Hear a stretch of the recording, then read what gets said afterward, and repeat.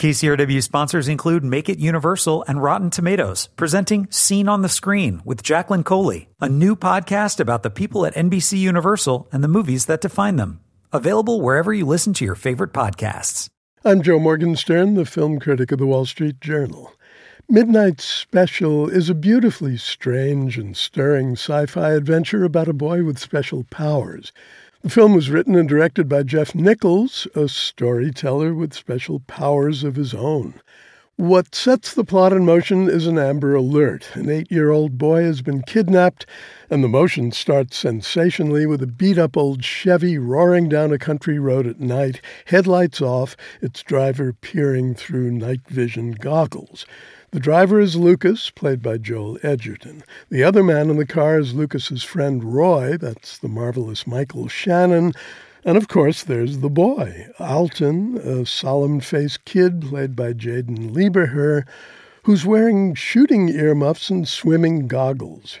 Far from quivering in fear of his captors, Alton takes comfort from Roy, who is his father, and a father devoted to protecting his son at all costs from assaults on all sides.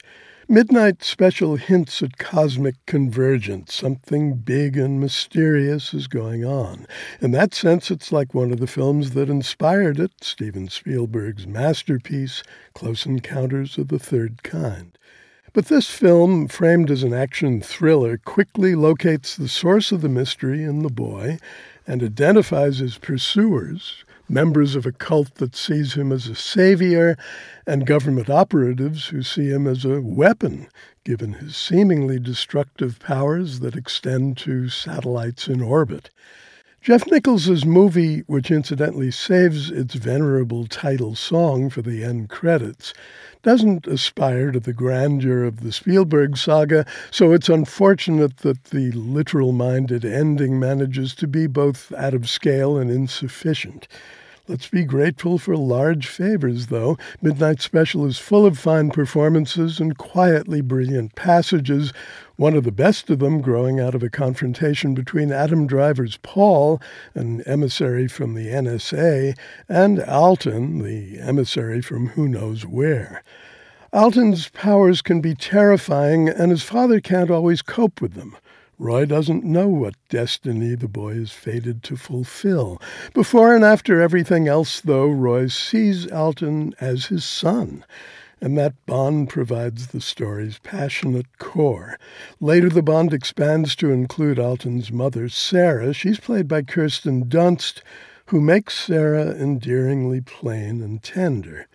Roy's presence is huge. Michael Shannon is huge physically and one of the most inward of actors emotionally.